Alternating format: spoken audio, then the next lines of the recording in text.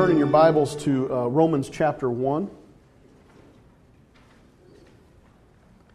Today we're going to begin a series I've entitled Breaking Babylon. This has been birthed in my heart over the last couple of months. The Lord laid this in my spirit. I had something else that I was prepared to begin teaching on, and the Lord just put an urgency in my heart about this. And what we're going to do in weeks ahead is parallel the experience of Daniel and his friends' lives as they were in Babylon, exiled, as Israel was exiled there because of her disobedience. And there's just a lot of very powerful parallels there about where we're at in our culture. And today I'm going to say some things that are going to be hard to listen to. I'm going to say some things that I know probably some of you are going to say, Pastor, all you're doing is complaining. But I really just want to lay a foundation of where we're at today in our culture and also begin to cast vision for what I believe God is doing. It's not what I believe, what God is doing. It's what I know God is doing.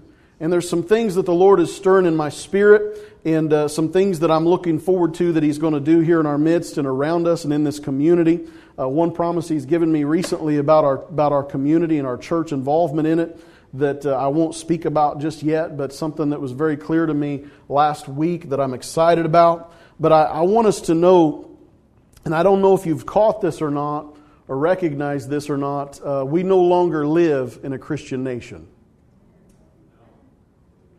Now, a few years back, President Obama got up and said that publicly, and the church folks got frustrated and said, what did he just say? He said, we're not a Christian nation. Folks, we are so gone from our government. Can I just be honest with you this morning? Our government has apostated itself against God. Our government has been given over to a depraved mind, an attitude of depravity in which it has thumbed its nose in the face of God and has said, we will not follow your laws, we will not follow your paths, and we will not follow your holiness or your morality.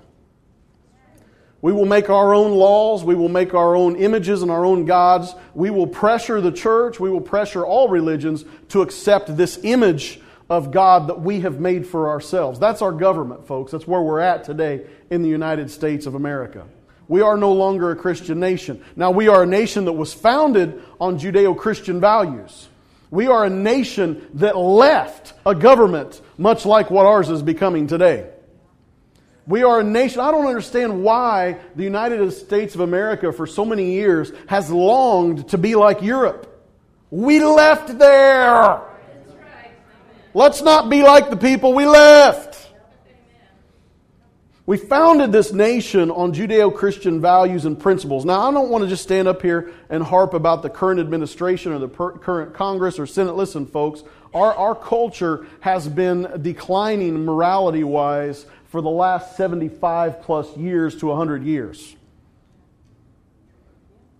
But the reason we've been able to take leaps and bounds over the last couple years, we're going to see why here in the Scripture here in just a minute. So I don't just point out our current president. Well, let me say this. I will point out our current president on one thing.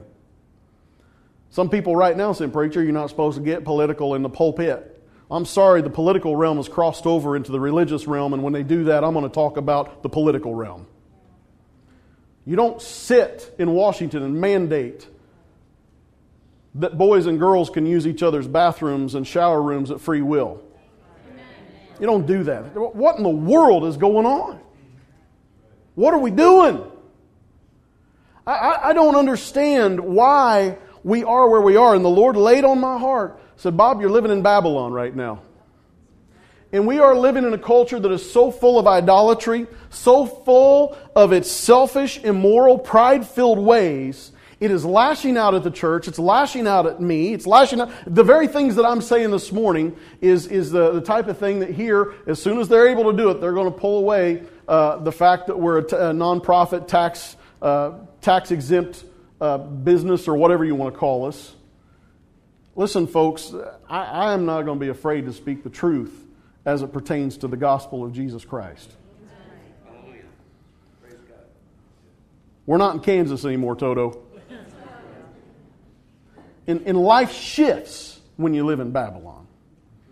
You worship differently. You pray differently. And we're going to learn a lot of those things when we start paralleling with Daniel. You know, I tell you all this, and I don't want to discourage you. I tell you this in the power of the Holy Spirit with a prophetic word that this is not a time to be silenced. It's not a time to be destroyed or anything else. God is bringing the church in America to her finest hour. I say that with absolute confidence. I say that with absolute boldness. Many of you remember last year in 2015, we were on vacation. We were in Florida. I was laying on the bed doing my devotions that morning before I would put on all that stuff and go out to the beach. I was reading Leviticus. Why would you read Leviticus on vacation? It's just where I was at. So I'm reading Leviticus, and the Lord puts in my heart. Some of you remember this. The Lord, just out of the blue, speaks to me and says, I'm returning for a bride that's white. I'm looking at Leviticus thinking, Lord, what in the world are you talking about? This has nothing to do. And He told me this. He said, the purification of the church in America has begun. And there was an urgency in the Spirit when He said it. There was a joy. There was an excitement. Like He couldn't wait to tell me. It wasn't one of those things where it was like, oh no. No, folks, you have to understand, there was an excitement.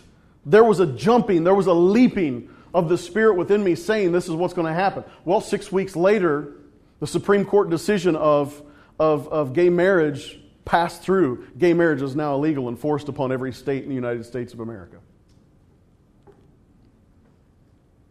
And folks, since then, we don't even know which bathroom to use anymore. It's become a big issue. Now, I don't say that in disrespect to anybody that's struggling with an identity issue.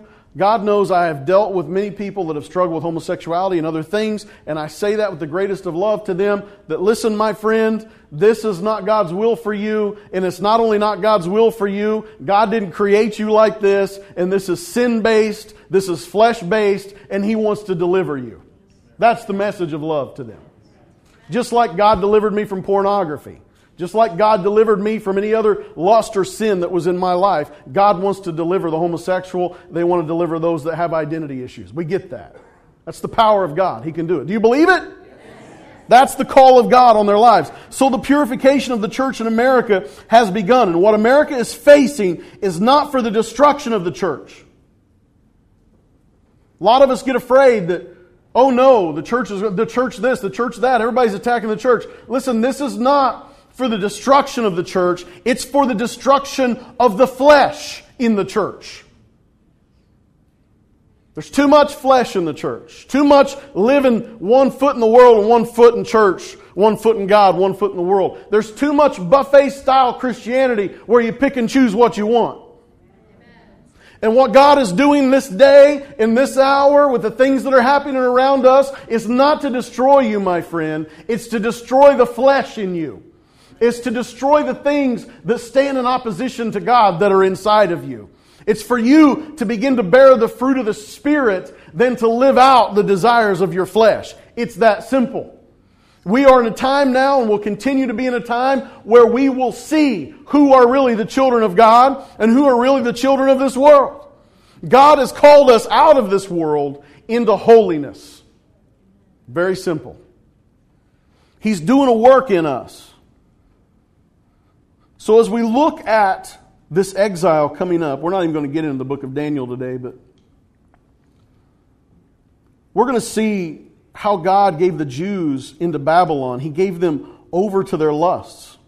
He gave them over to their worldliness, the things that they wanted, the things that they desired. Babylon itself is the example of a world system in defiance to God. You're going to see in a minute that God not only gives us the desires of our hearts, He gives us not only the good things, but He gives us the bad things as well. Scripture talks about how God gives us the desires of our hearts. Well, some of us don't desire good things. And there is a time that we continue to resist the prodding of the Holy Spirit. He will withdraw Himself and let you indulge in the very thing that you have been desiring until it hurts, until it causes enough pain for you to repent of your sin and to come back to the Lord. He will do that to us. And that's what He did to the children of Israel. They had put themselves into idolatry. They had pursued these other gods. And God said, you know what? I'm going to let happen what I told you would happen if you did this. And He sends them into exile into Babylon. This is biblical. This is true. In 1 Corinthians chapter 5, Paul gives counsel to turn an unrepentant brother over to Satan for the destruction of the flesh and the salvation of his soul. That is what is happening in America today. Hear what I'm saying. In a sense, the Lord is giving the United States of America over to Satan. In other words, that passage, what that's talking about, he's drawing Himself back in the leadership to allow them to purge them, not to purge themselves, to fill themselves with every indecent thing that they have lusted after until it hurts. Why? So that they can be saved. You say, Pastor, I don't believe that. Think about what happened in Babylon when God sent the children of Israel there in exile. He did two things. It was twofold. It had a twofold purpose. Number one, to purge the sin out of Israel, to cleanse her and to bring her to a place of repentance so that she would be washed white, so that she would become a child of God again, so that she could be restored to where she was. That was a promise of God to Jeremiah. He said, I'm going to restore it. I'm going to bring her back. Don't worry. But He sent them there. That was number one, to deal with them. Number two was to break Babylon. God injected Himself into a nation where He wasn't welcome. They said, we want to take over Israel. We want to spoil them. We want to take them captive. And God said, you know what? I'm going to give you the desire of your heart. And they brought Israel in. And folks, how many of you actually read the book of Daniel? You put a bunch of children of God into a nation that was once godless, it don't take them very long to repent and figure out that they were sinful. And suddenly things started happening and changing. And a revival took place. Multiple times of revivals. Folks, you and I have been injected into this godless culture for such a time as this. Just as Esther was put into the king's palace for such a time as this. It may get dark. They may come after us. I don't know. But I can tell you this. God hasn't left you. God hasn't deserted you. God hasn't turned away from you. God wants to purge you. He wants to cleanse you. He wants to make you holy. And He wants you to be the light of the world to this dark place so that we can break Babylon. That's the plan of God for us today. That's it. You see, we keep looking at it from the wrong standpoint. This is the greatest opportunity in the world to live for Jesus. To be the light. To be in opposition. Oh, there's going to be conflict. Oh, who cares? Get past the conflict. Of course there's going to be conflict. Up until things got serious and Christians finally got serious. Isn't it bad that it had to go clear this far before Christians started saying, well, I ain't going to agree with that. We agreed with everything else up to marrying homosexuals. Isn't it sad that we got to the last two things on the list of Leviticus chapter 18 before we woke up and said, okay, now that I can't agree with. We agree with premarital sex. We agree with all these other forms of debauchery and everything else. Christians are arguing, Pastor, I should be able to drink alcohol, and Pastor, I should do this. And, legalize marijuana. It's natural. I worship Jesus and I smoke weed. What? Find some high Christian on the street corner. Legalizing gay marriage? Seriously? No, that's wrong, man. Wake up, America! Isn't it sad that it took the church this long? Deception. But God knows what He's doing, and He's waking us up. He's waking us up in the same way that the United States was woke up at Pearl Harbor. I really believe there's an enemy behind all this that's going on. I'm afraid we just woke up a sleeping giant. And I believe God is going to work in such a powerful way in our lives, and He's going to inject us into this culture. And yes, there's going to be conflict, but there's going to be victories. And there's going to be challenges, and there's going to be overcoming. And there's going to be souls saved.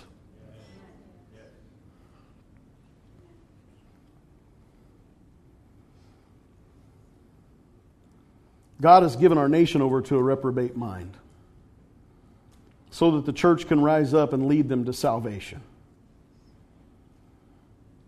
I fully believe that signs and wonders are going to increase in America, and we'll hit that in a minute. Let's get started. I've talked a long time, and I haven't even started yet. So everybody look at your neighbor and say, we're going to be here a while.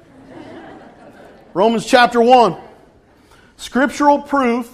Now, I know we've talked about this before, but just for the sake of this whole series, we have to lay this foundation to make sure that we're as clear as crystal on all these things. Scriptural proof of America. America is being given over to the things she has lusted after. Romans chapter 1, beginning in verse 18.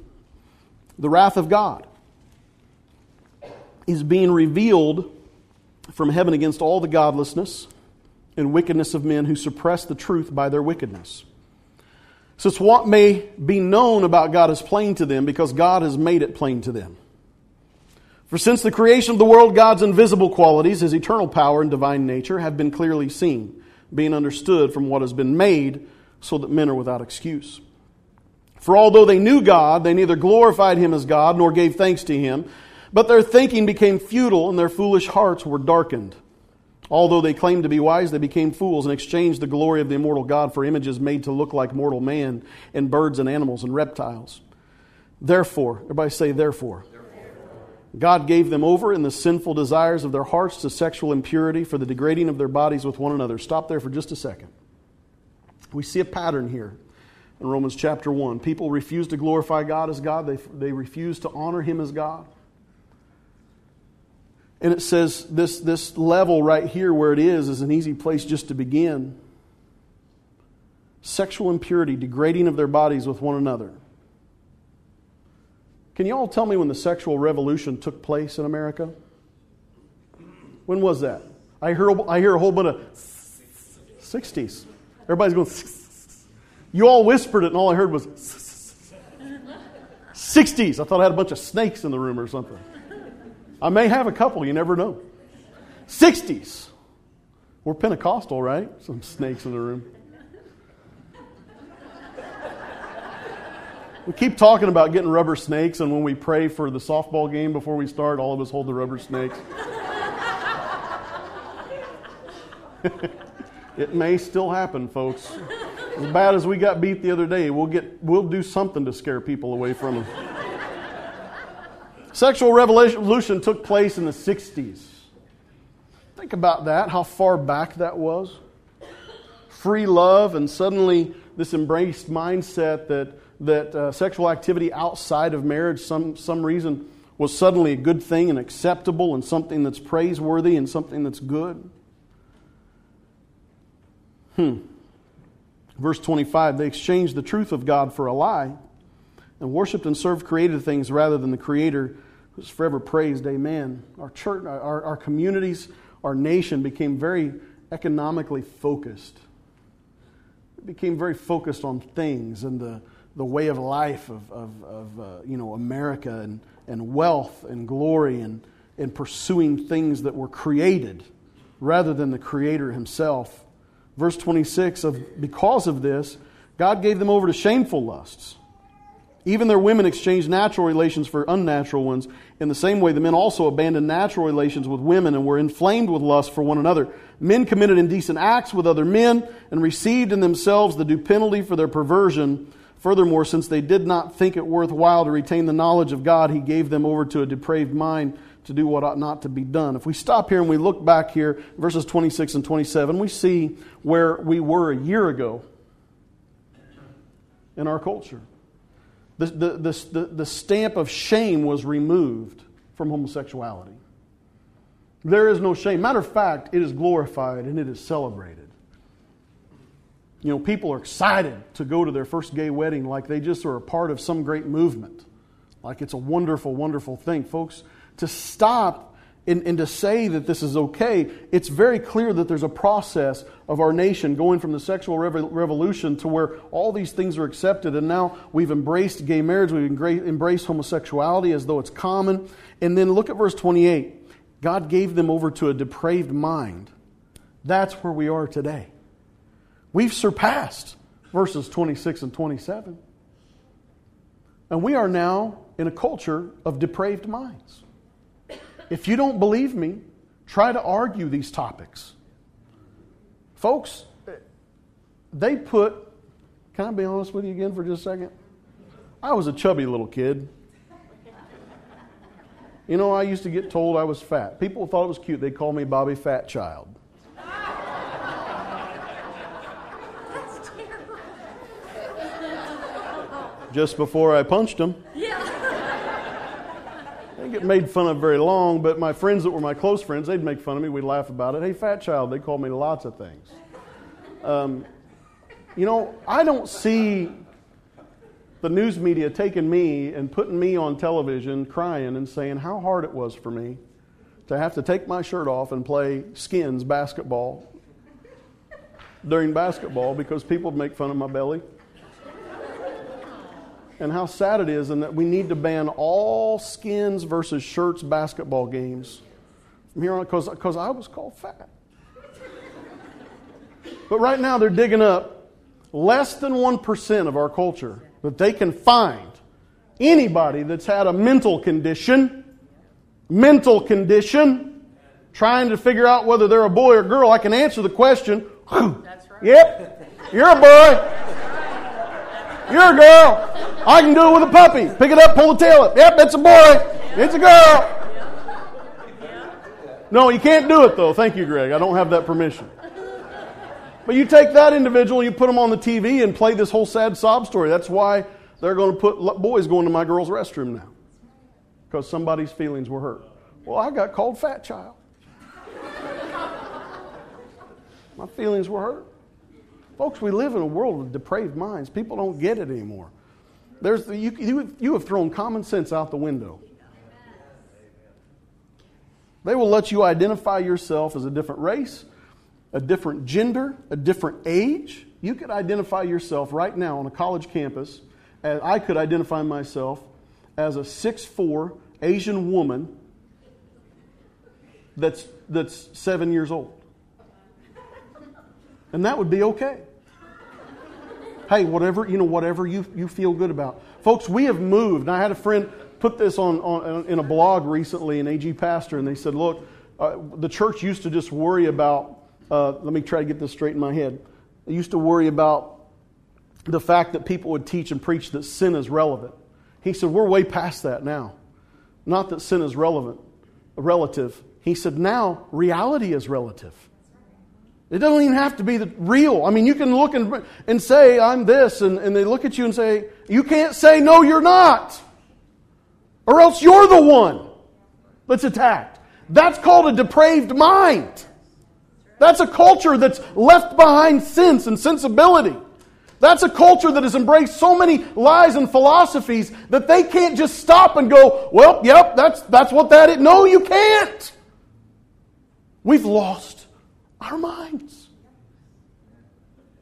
We have lost our minds. That's depravity. This is the map, folks. This is where we are. And I don't mean to stay on this forever because I've got off my notes like 7 times already, but sexual sin is a slope that will end in destruction. 100% of the time, it is never satisfied. It will always move to the next thing. Listen, you can't turn your television on without seeing out of Indianapolis every other day there's another administrator, another teacher, another government worker, somebody that's molested a child. Why? Why is that? Because sexual lust is never satisfied. And it continues, and it grows, and it goes to the next thing, and the next thing, and we call it good. I had a couple of our young adults come to me and talk to me about some information that they had received, things that are coming up down the pipe from our culture to be accepted. One of them is incest. And they call it, I don't remember what it is, genetic attraction. Intergenetic attraction or something. I don't know what they call it. They changed the name from the shameful word incest to something different so that it can be approved and accepted. Bestiality, folks, is on the rise. I stood up here and I said this one day. It's been a year or two ago. I said, when you start going down Leviticus chapter 18, all the things that are defined as sexually immoral, the last 2 on the list are homosexuality, and the very last one is bestiality. And I've always said, God's not going to judge America because of the homosexuals or anybody with bestiality. He's going to judge us for all of our sin, but they are assigned to us where we are in relation of expecting that judgment. as a nation. And they said, Pastor, I didn't think that was even possible. But it's out there. I said, it is coming. It always starts on the underground first, and it builds steam. Listen, sin is like this. Sexual sin's like this. You build confidence behind closed doors, and then you start coming out. Oh, what? What did I just say? Did I just say come out? It's the truth. 100% of the time was sexual sin. And so we have to know and understand that these things are coming. It's where we are in our culture. Scripture said God gave them over to shameful lusts, and this meaning that the shameful lust was removed. He allowed them to remove that. They continued on to a depraved mind. And the things I just said about being fat child. See, I jumped all over my notes. I did go to the bathroom with a woman at Disney World this last year.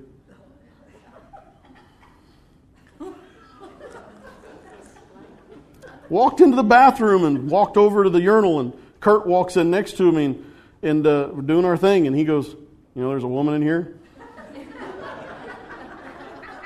Sure enough. She just standing there with her purse over her shoulder, talking on the phone, waiting in the line to the toilets. Yeah, well, I know. Well, I don't know. We'll try to get over to It's a Small World after we're done here, I guess. But after that, then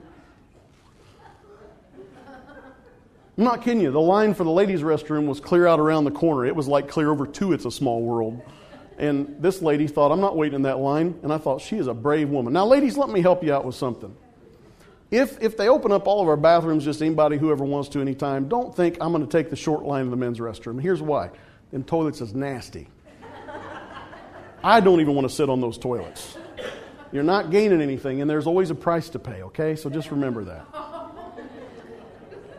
But when you hit a depraved mind, let's finish up Romans 1. When you hit a depraved... Everybody's like, I can't come back, can I? When you look at Romans chapter 1, verse 29, and you hit the point of having a depraved mind, look what happens in verse 29. They have become filled with every kind of wickedness. Now, as I read through this list, just stop and think if you've encountered any of this nonsense recently. Evil, greed, depravity. They are full of envy, murder, strife, deceit, and malice. They are gossips, slanderers, God-haters, insolent, arrogant, boastful. They invent ways of doing evil. They disobey their parents. Parents, teachers, school is about out. They are senseless, faithless, heartless, ruthless. Although they know God's righteous decree that those who do such things deserve death, they not only continue to do these very things, but also approve of those who practice them. Quickly, folks, you say, I don't approve of this nonsense. Yes, you do. You have. Every time you go to the movie theater and you sit and you watch the depravity on the screen and say it's all fake and make-believe, you supported it. Every time you turned on a cute little Will and Grace show where there were homosexuals and they were oh so funny on there, you supported it. Every time that you were a part of anything, if you were illegal in how you return your taxes and lied on those, you supported it. Folks, listen to me. We need to stop supporting it. As I said earlier, it took us a long time to stand up and say, no, that's not right. We let things go too long. You ready for some good stuff? Turn over to Romans chapter 5, and we're going to look at scriptural proof that our God has not given up on our culture. What I just read in Romans chapter 1, that's where we're at, okay? That's where our nation is and where it's heading in depth and in deeper depravity. But if we look at Romans chapter 5, we see these verses 19 through 21. For just as through the disobedience of the one man, speaking of Adam, Adam's sin is the result. It's why we are where we are today. The many were made sinners. So also through the obedience of the one man, Jesus, the many will be made righteous. The law was added so that the trespass might increase, but where sin increased, grace increased all the more. So that just as sin reigned in death, so also grace might reign through righteousness to bring eternal life through Jesus Christ our Lord. We see again a pattern of events here. We see Adam, the one through whom sin came into the world. It was his sin that permeated our culture and led us to where we are today. It had its origin in the Garden of Eden when man stood up and said, I'm going to be my own God, I'm going to make my own path and do that. So we know that that's where that started.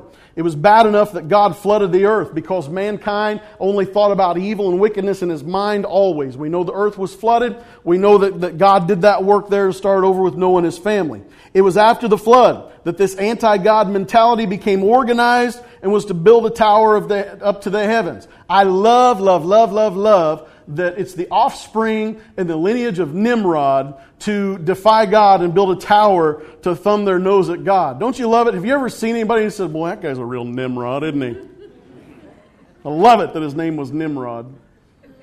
So they built the tower and they put it up, and in the top of the towers, they were for stargazing thing. These types of towers, historically, that's what they were used for. But Bible philosophers believe that it was built in defiance of God after the flood to say to God, if you flood this earth and try to wipe us out again, we're going to be above the waterline.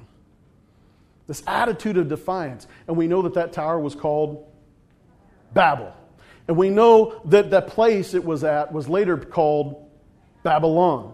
In this mentality, this anti-God, self-sufficient mentality, all throughout the Scripture, from there in the book of Genesis all the way to the book of Revelation, when you see Babylon referenced, it's always referenced as a place that totally defies God, that is self-sufficient. It is where the root of the world is, and worldliness itself is birthed out of Babylon. Today our culture is intoxicated with Babylon. We know that through one man, Jesus, salvation came to all mankind. Everybody say all. Jesus is still the answer. He's still sufficient. He's still able to deliver. He's still the one that's going to sort the mess out. Amen? Thirdly, the law was added so that the trespass might increase. But where sin increased, grace increased all the more. This is where I get excited, because Paul says that God gave the law so that the trespass would increase. In other words, not that people would sin more, but they would see their sin more. They would recognize God gave the law to these folks that come out of Egypt. They were full of gods. They were full of things from the culture they were in. God brings them out. He takes them to the mountain, gives Moses the law, gives them the law so they can see God and know how to worship Him as He is. So when sin increased, the law was given so that they would see it, and the sin would increase through that, knowing their sin, and they could be saved through it. Fourthly, God's motive is this: that just as sin reigned in death, so also grace might reign through righteousness to bring eternal life through Jesus Christ our Lord. Think about this for just a second. The fact that you know how it is, how easy it is to sin. Sometimes you think, well, I ought to just... You know what I'm talking about? Softball game yesterday, I was like, well, I ought to just charge a mound with a bat and just beat the daylights out of everybody. It's easy to produce that kind of an attitude, isn't it? Just as easy as it is to develop sin in your life, you didn't have to try to develop sin, did you? It just kind of happened. God's plan for us, folks, is that grace would abound in life and in righteousness with the same easiness and natural reaction as sin reacts in our life. God wants to do that for us. You say, but what does this plan have to do with breaking Babylon, Pastor Bob? You say, look, when sin increases, grace increases. God never changes. And His nature and His plan to make sure that sin will never overcome grace is eternal. And when sin increases, grace will increase the more. Come on, child of God, this is where it gets good. Now, some of you say, Pastor, you're pulling that out of context. I may be just a tad pulling out of context. Let's talk about the context of that scripture.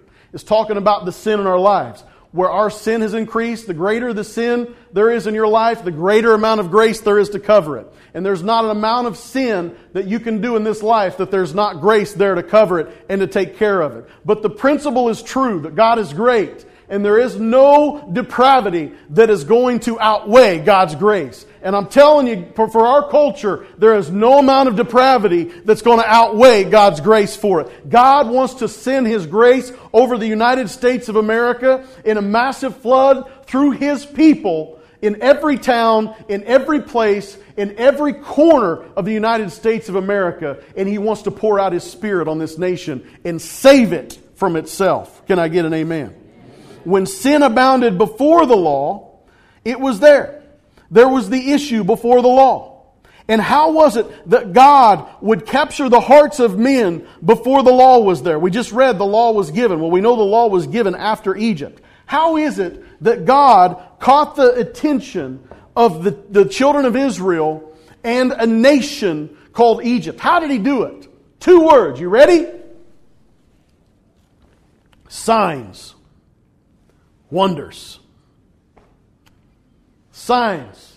Wonders. When it was time for Moses to go in and say, let my people go, how did he convince Pharaoh? Signs and wonders. When the children of Israel saw him as their leader, how was it they were convinced to follow this man Moses? Signs and wonders. Listen to me, folks. In these last days, in this culture where we live today, God is going to begin to pour out signs and wonders in the United States of America. For years and years we've said, oh, they're doing it over here in Argentina and China's seen all these signs. Why not here? I can tell you why, because we've been living in the lazy lap of luxury, very methodically just walking around, meandering through life, saying religious sentences here and there and saying what. But listen, folks, we have no persecution. We have no reason to seek, cry out, or beg for God, and so we didn't. Out of God's grace, He's letting our nation pursue the lust of its heart so that He can show us signs and wonders again. It's coming. I say it with absolute boldness and confidence in my spirit. It's coming. After the law was given, did the children of Israel live in complete honor to God? No. How did God get the attention of Israel and the surrounding cities and the Gentiles? How did He do that? He sent Jesus. Well, how did Jesus capture the hearts of men and so they would follow Him and He would sit down by the Sea of Galilee and they would all come and sit down and listen to Him? How did that happen? Signs and wonders. Blinded eyes were open. The dead was raised. John the Baptist's followers come to Jesus, say, are you the one we're supposed to follow? And He says, look around. Go back and tell John what you're seeing here. Signs and wonders. Signs and wonders. And Jesus told him, I want you to believe because of these signs and wonders. Remember Lazarus? I was reading my devotions just the other day in John 11. Lazarus was dying and Jesus told the disciples, He said, Lazarus is sick. And then He said, he's asleep, but we're going to go wake him up. And they were like, Lord, let him sleep. It's good for him.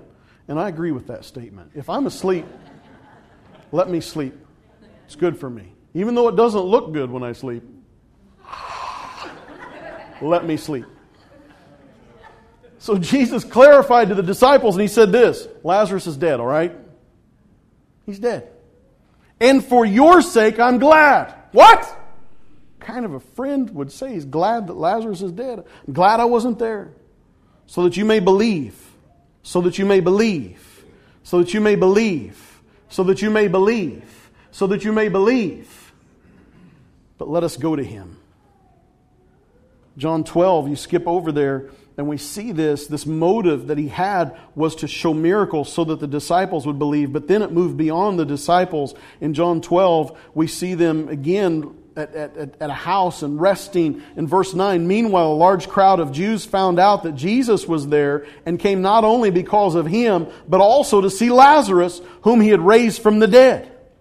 So the chief priests made plans to kill Lazarus as well, for on account of him, many of the Jews were going over to Jesus and putting their faith in Him. Everybody say large crowd. Large crowd. They came and showed up. Why? Because the Jews were believing in Jesus because Lazarus, who was dead, lives. Signs and wonders. Signs and wonders. Signs and wonders. What did Jesus tell the disciples before He left? He said the Word will be confirmed with signs and wonders. Signs and wonders. Folks,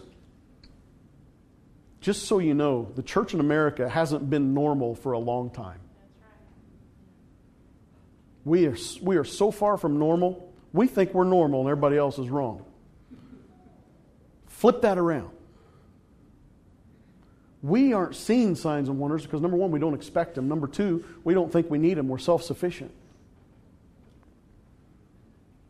And if we're self-sufficient and think we don't need signs and wonders, how many of you have loved ones that are absolutely deceived by our culture right now and they have embraced the doctrines of homosexuality and other things? Raise your hand. Tell me. How many of you are in here and they will argue you till they're blue in the face that this is all a wonderful thing? Your loved ones need to see the power of God. Atheists will not be converted by your arguments. Atheists are not going to turn back when they've seen lazy Christians living half-hearted lives of hypocrisy before God. The only thing that's going to turn them around is when the dead gets up again. It's the only time is when those eyes are going to be opened up in Jesus' name. And those ears are going to be working again. When there's a creative miracle in someone's neck and their thyroid's grown back. It's time for the church to begin to believe these things again. It's time for the church to recognize and understand if our world is going to be changed and our culture going to be changed, then we need to know and understand that God is always going to show Himself bigger. Whenever Babylon rises, God will show Himself to be bigger, stronger, more powerful every single time.